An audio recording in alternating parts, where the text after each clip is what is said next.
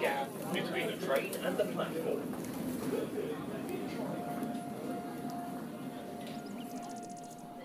You're listening to Past the Chipotle, the show that will take you to discover the edible treasures of Mexico. Episode 22.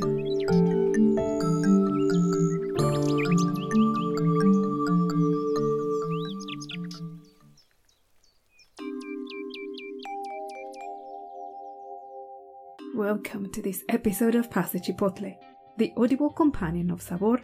This is Mexican Food, a digital magazine dedicated to exploring the markets, streets, recipes, and traditions that make Mexico an edible paradise. I'm your host, Rocío Carvajal, food historian, cook, and author. To find more information about this show, please go to pastthechipotle.com. Find the show on Twitter as Chipotle Podcast.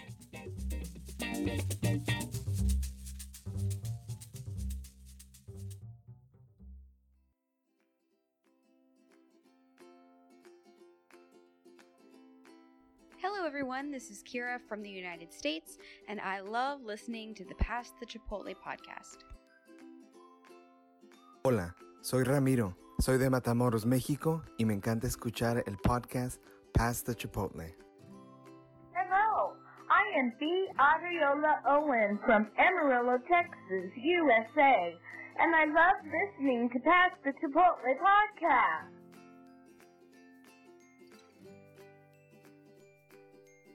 Привет, я Екатерина из Эстонии, и я обожаю слушать Past the Chipotle podcast.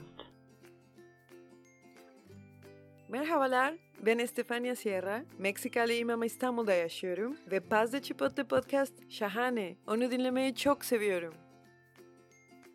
Welcome to episode number 22 that features the youngest of my guests so far in the show. Her name is Yolanda Ocon. She is a young Mexican expat living here in London. I met Yolanda a few months ago at the beginning of the year, and when I learned about her work and how interesting I thought she was and what a good conversation and perspective I thought it would be for the show, I decided to invite her. Yolanda juggles several jobs. She is marketing manager at the renowned School of Walk in London. And back when we recorded this interview, the offices were still at Elephant and Castle, but have now relocated near the actual school, which is in Covent Garden in central London. Since Yolanda's arrival a few years ago, she found that the creative and vibrant food scene of the city lit her long life passion for Mexican food, and the revelation that pretty much all food manifestations are the sparkles that come out of encounters between cultures inspired her to grab the chance and put her creativity and culinary instincts to launch Eat Latin, a food startup that offers dining experiences through supper clubs and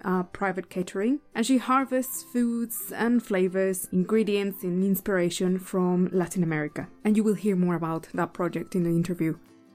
Traditional foods, not only here in England, but I would say in the world, are really having a moment. And a way to approach them as culinary institutions and fertile ground for innovation presents a big challenge. But it's actually the perfect catalyst to redefine the way we appropriate our own heritage and what it means to us now. Mexico's vast and complex gastronomy is approached by many young and talented cooks inside and outside Mexico as raw material to create new interpretations of it.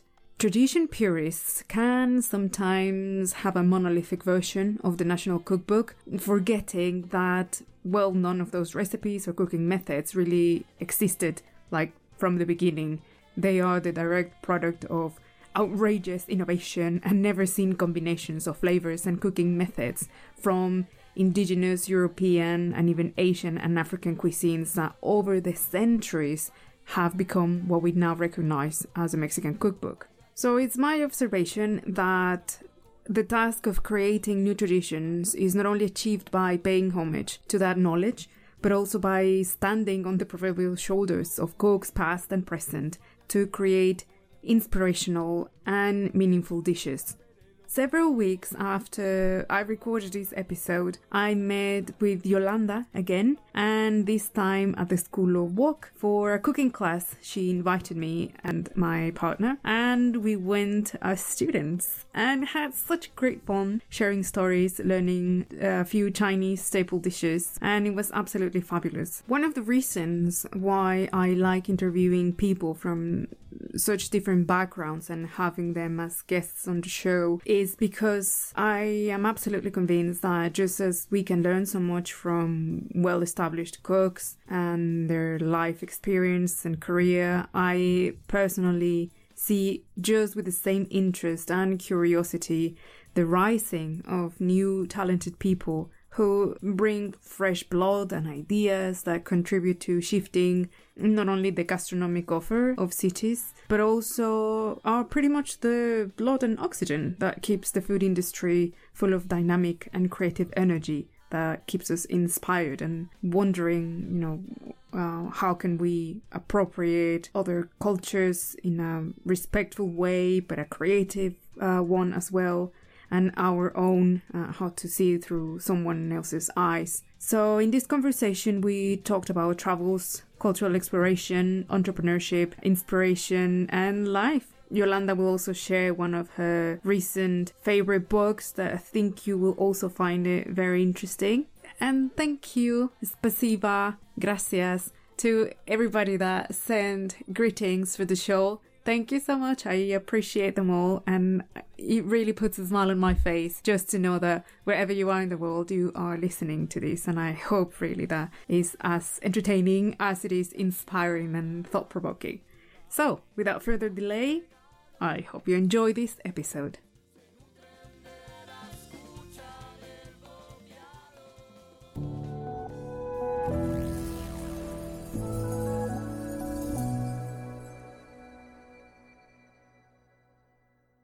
I am in Elephant and Castle in South London, where, curiously enough, there aren't any castles nor elephants, but the name derives from a coaching inn that seems to have its origins in Elizabethan times.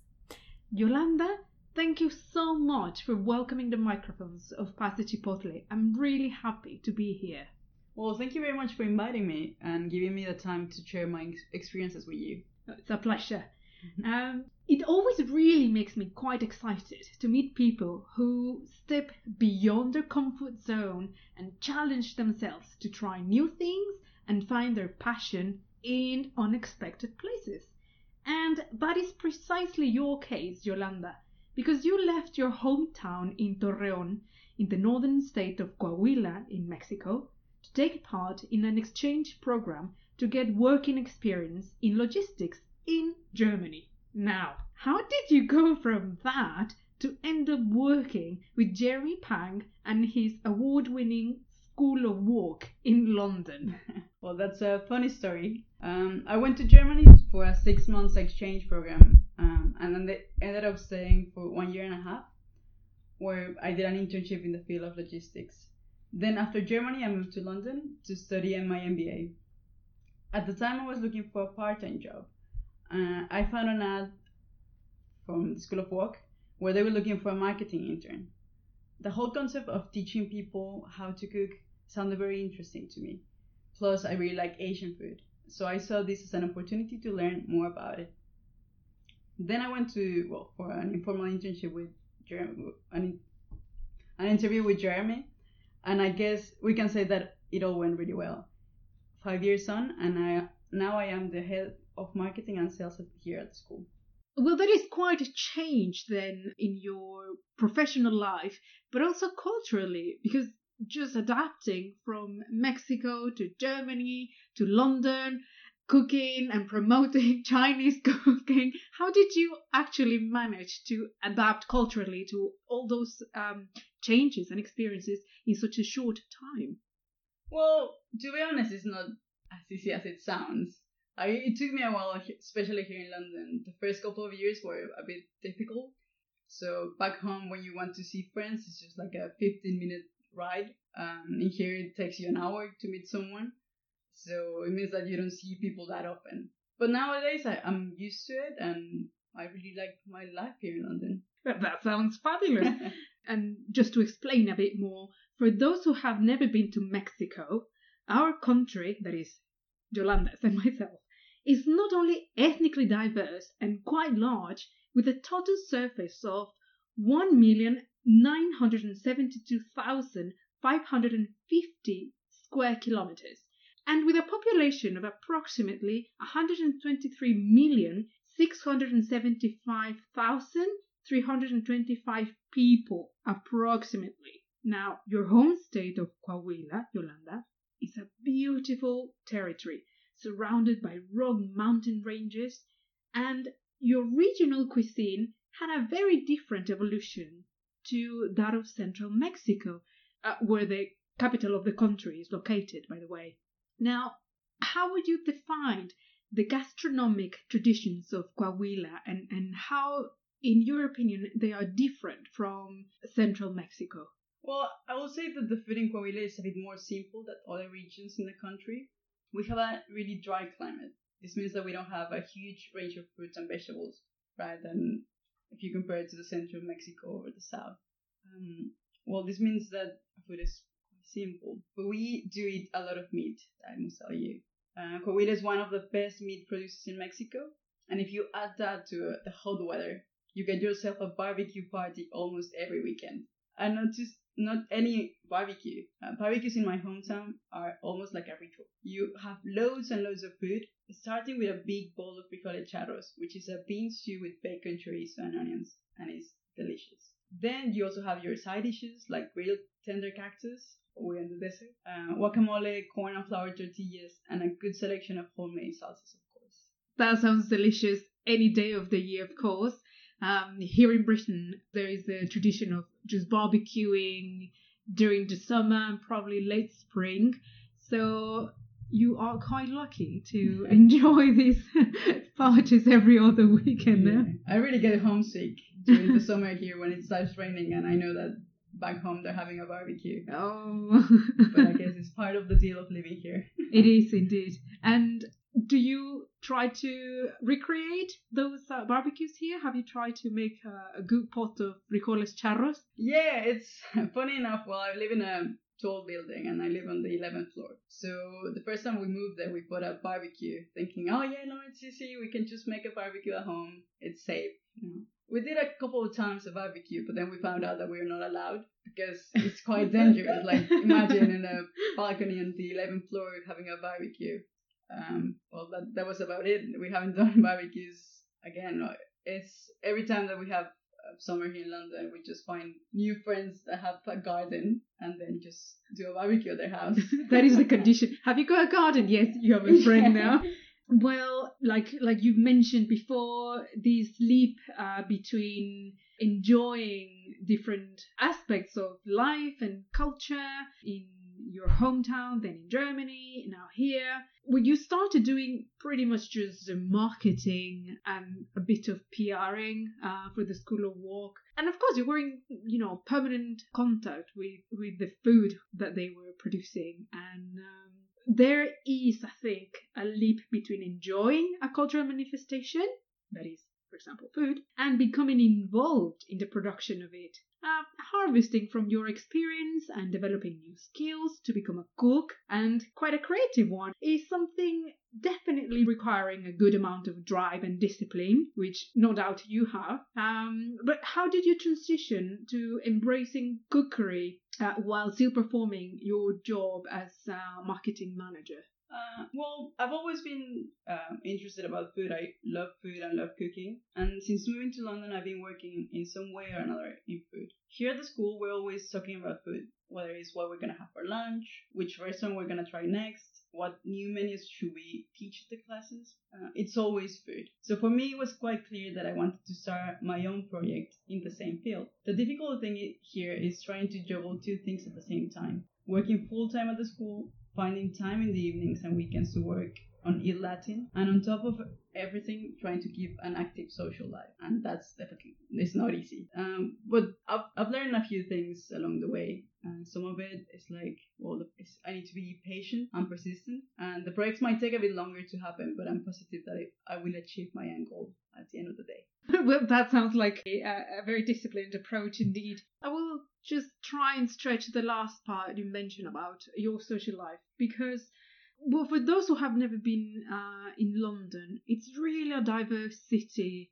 There's people from all over the world. And while there are pockets of Latin American immigrants here in London, they are a bit scattered, I would say, in the city. And mainly these small pockets of immigrants are constituted by Central and South American expats.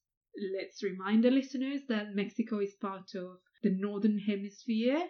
So Mexico is actually North America because we are above the equator. But you have reached out to these Latin American cooks and have built a collaborative network with chefs and cooks of Hispanic origin and created your own startup, which you just mentioned, under the name of Eat Latin.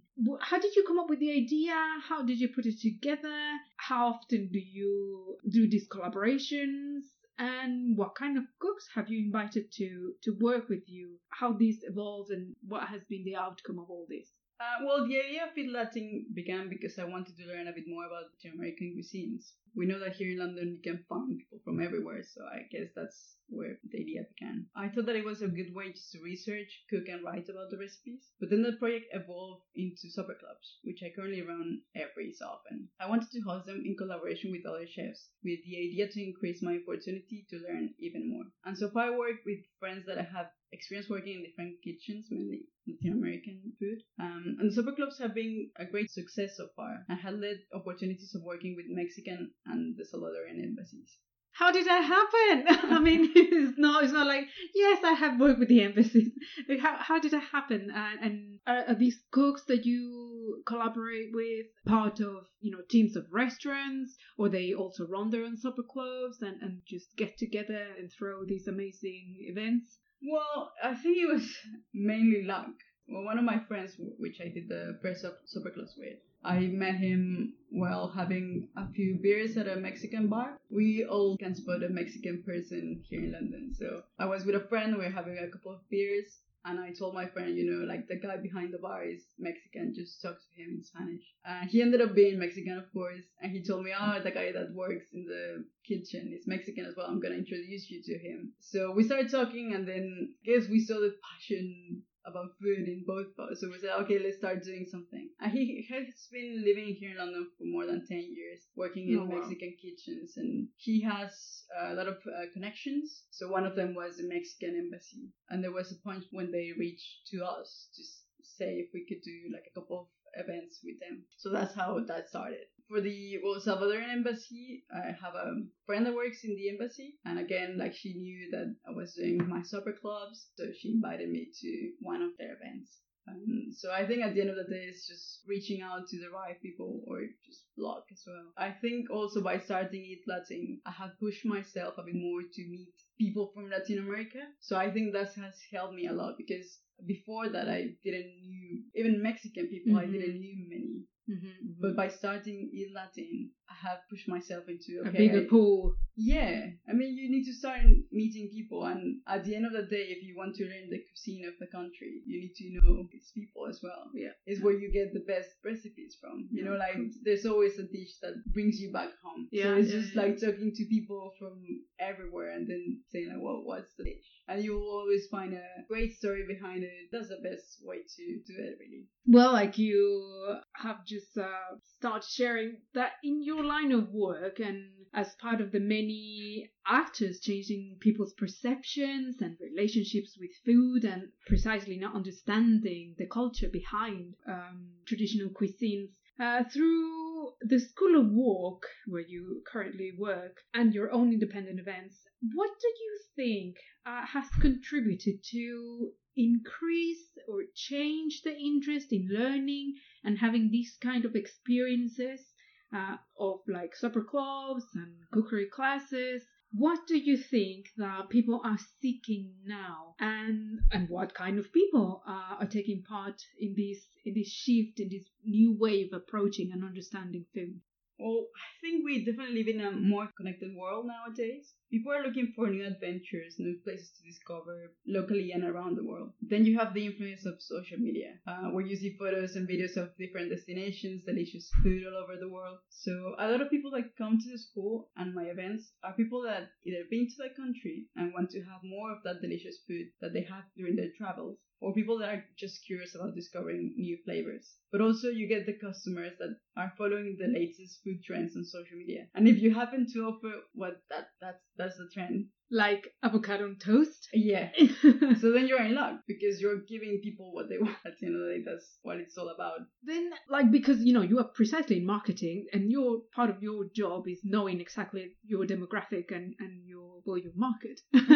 How would you profile these people? Like, are they primarily younger, older, inner city dwellers, adventurers, a bit of everything? Yeah, a bit of everything. Like, especially at the school, our demographic is from like 25 all the way up to like 54. Those are the people that come to the school. And then you get to hear the stories when they come to the classes. And a lot of people is like, possibly they've lived in Hong Kong and they came back, so they want to recreate the dishes that they were having while they were living there as an expat. Or I think because it's so easy now to fly to Asia, then you get a lot of people that they've been to Thailand, they had a class there, so they really enjoy the experience. So now they come back here to London or the UK and they want to have that experience again. And that's what we are offering at the school. As for the supper clubs, it's quite similar, especially because most of the time we offer food from Mexico. So it's people that are intrigued about, like, the culture, the Mexican flavors. There's this new wave as well here in London. Those use like a lot of new restaurants opening. They know more about the culture and the food, so they want to explore more about it.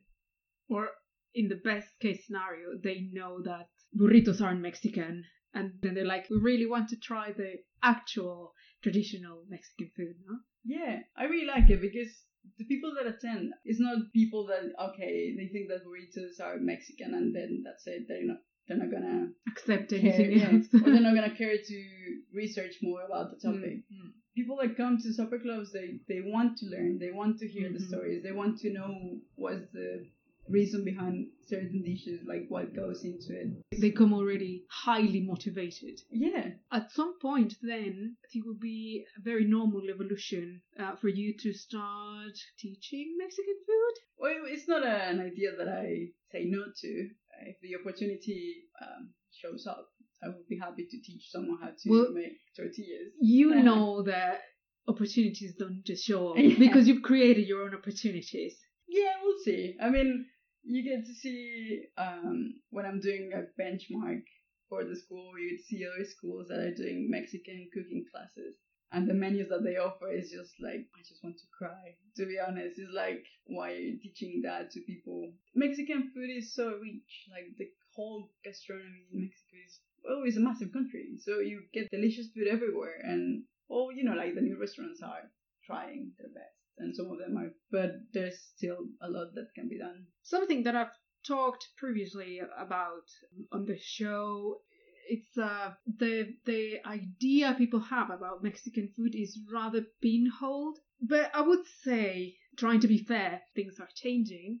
So people like you and me are harvesting the hard work of loads of people, Mexican immigrants who have started setting the record straight and showing that there's more in Mexican food. Just to satisfy my curiosity, what kind of dishes really make you cringe from these classes that you see advertised? Yeah. Well, it's not that they're bad, but I think they're quite basic, and I guess that's the whole point of it. You need to start from the beginning. But it's like, if you're gonna charge around £95 for a class, I think you can teach much more. But I mean, it's good that they're starting to do it because it means that there's a demand for it as well. People are starting to get interested in learning how to cook. Mexican gastronomy is so rich that you can start teaching a bit more. And it's true, like you're right when you're saying that it's up to us, Mexicans here in London to teach people. So I guess it's our part. Like we need to do it instead of just complaining. Yeah. For the moment being, you can keep an eye on Yolanda's upcoming supper clubs, and you can book as well a class with Carla for now. And speaking about how Mexican food is portrayed not only in restaurants but also in media, I recently read the last issue of Ambrosia magazine, and if you haven't read or even heard about this publication, I totally recommend it, especially the issue featuring the rising cooks and chefs in Mexico City. It was a really nice surprise to know that most of them, like me and like you, Yolanda, have come from incredibly different backgrounds, worked in a number of jobs that had little or nothing to do with formal culinary training, and yet have pursued their passion for food, well, opened up restaurants, bakeries, small eateries, and out of that thrust of inspiration and passion have come the most inspiring success stories many of us celebrate. Because as someone said, it is not what you do that people buy, but why you do it. And what is then, Yolanda, in the horizon of your work, and which plans do you have in mind? Well, you're actually giving me a lot of hope with your comments. For me, definitely 2018 is going to be the year where I focus on various food projects that I have, but I've been holding on for the last year because I was planning my wedding.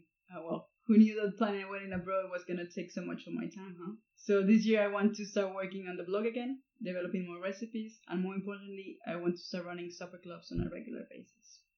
Well, that sounds already a good deal of planning ahead. Nourishing our creativity and having new experiences, I think, is the best way to keep our work exciting and fresh, and like you've said, just meeting people and bouncing ideas and daring, to do new things and try and say, well, what's the worst that can happen? No, you might like it in the end.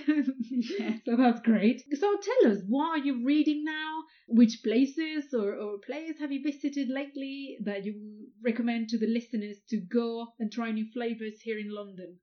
Well, I just finished reading Hierba Santa.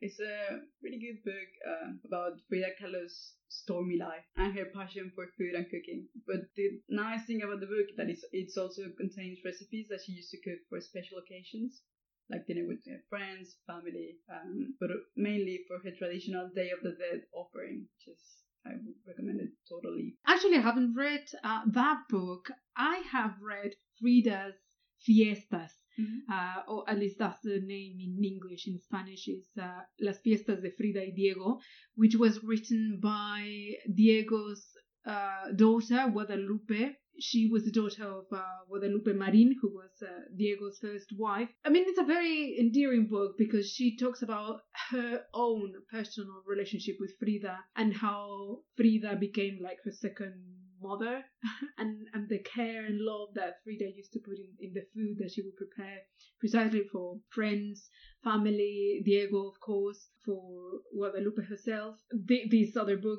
which I've never heard about, sounds like the continuation, probably. So it explains her life, like from where she was when she was young, when she had the accident on the bus, like it was when she was born again, right? And that's where the death, her godmother, appears. So she has this conversation with her where she was like almost dead. And the deal was that every year Frida had to do an offering to her. So that's why she started cooking. So every year she had to do an offering. And you get all these super tasty recipes on the book. And then, of course, it just moves on to like her relationship with Diego and all her affairs that she had during her life. So it's quite an interesting book. The book has been published in English and in Spanish, and the name is Hierba Santa in Spanish, and the author is Francisco Hagenbeck. But we're gonna put links and the cover and all the information on this episode's blog post so you can get it. In terms of places to visit, I was thinking more about countries where to go to have different experiences about food. In November, I was in El Salvador, and I think that country is really, really underrated.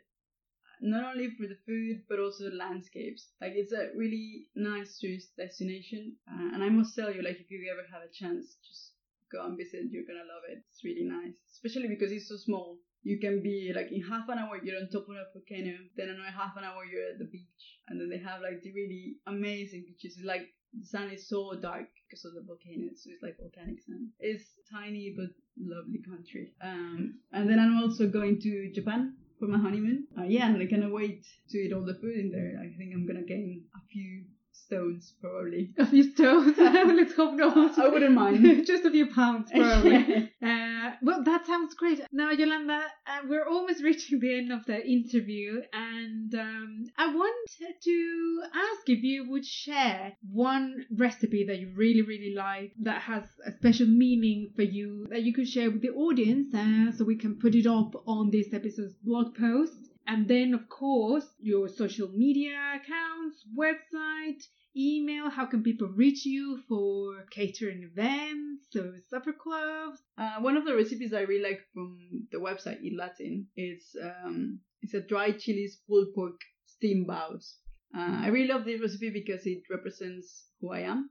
The pulled pork is inspired by asado, which is a traditional dish in my hometown.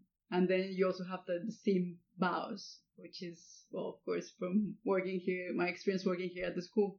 You can give it a go. It's quite delicious. And then, I'm on Instagram, Facebook, and Twitter. And for the three of them, the handle is Eat Latin, so you can find me like that. My email address is yolanda@eatlatin.com. Just send me an email, and then we can talk about things that we can do together. No, that's great. And I'm sure someone will pick up the invitation and reach out to you. Yolanda, thank you so much. Well, thank you, Rosie. I really enjoyed it. Wish you nothing but good luck for your projects. Remember to follow Yolanda and Eat Latin to keep up with her latest adventures, and check this episode blog post to get Yolanda's recipe.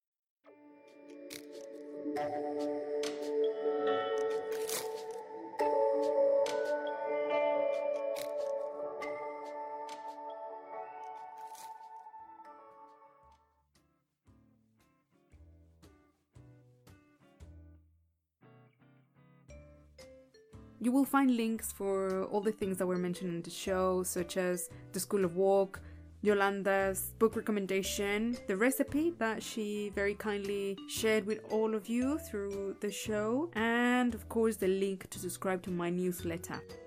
So I decided to do something different for the upcoming episode. I keep having requests to talk more about what supper clubs are and how they work. I've been sharing the collaborations I've been doing with supper clubs and pop-ups. I thought it was great, to explore more the idea, to explain how it works, and it might as well be the right thing for you and what you are looking for to start your own side food business. And it's a safe way to try it. It's really fun.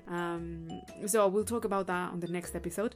And I thought that we could together, you and me, do the second part of the episode. So I often get asked loads of questions about Mexican food, Mexican traditions, the history and use of certain ingredients. How about you send me your questions? Just record them, record a voice message on your phone, say your name, where are you from, and your question. I will put them on the air and try my best to answer them. How about that? So send them over to me. You will find my email address in this episode description, and we'll make the next episode together. That sounds fun. To find more information about this project, please go to passthechipotle.com. The show is now also available on YouTube. You can find the channel as Pass the Chipotle Podcast, free for everybody to listen on YouTube. And the idea is also that I will upload occasional videos, so keep an eye out. Pass the Chipotle Podcast on YouTube. Well, that's it for this week. The next episode will be recorded and produced in Mexico. I'm heading back, but you're coming with me wherever I go. So goodbye from me, my friends. Until the next time.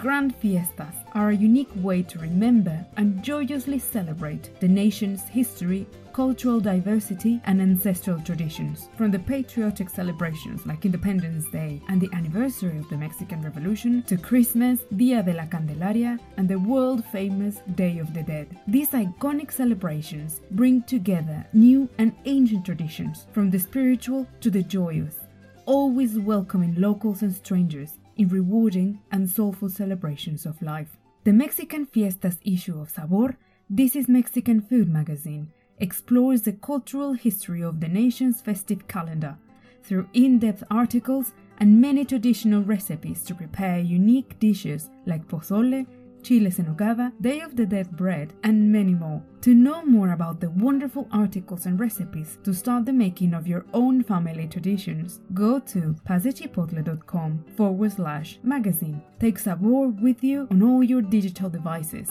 Go to pasechipotle.com/magazine and get ready to cook, learn, and enjoy Mexican food like you never imagined.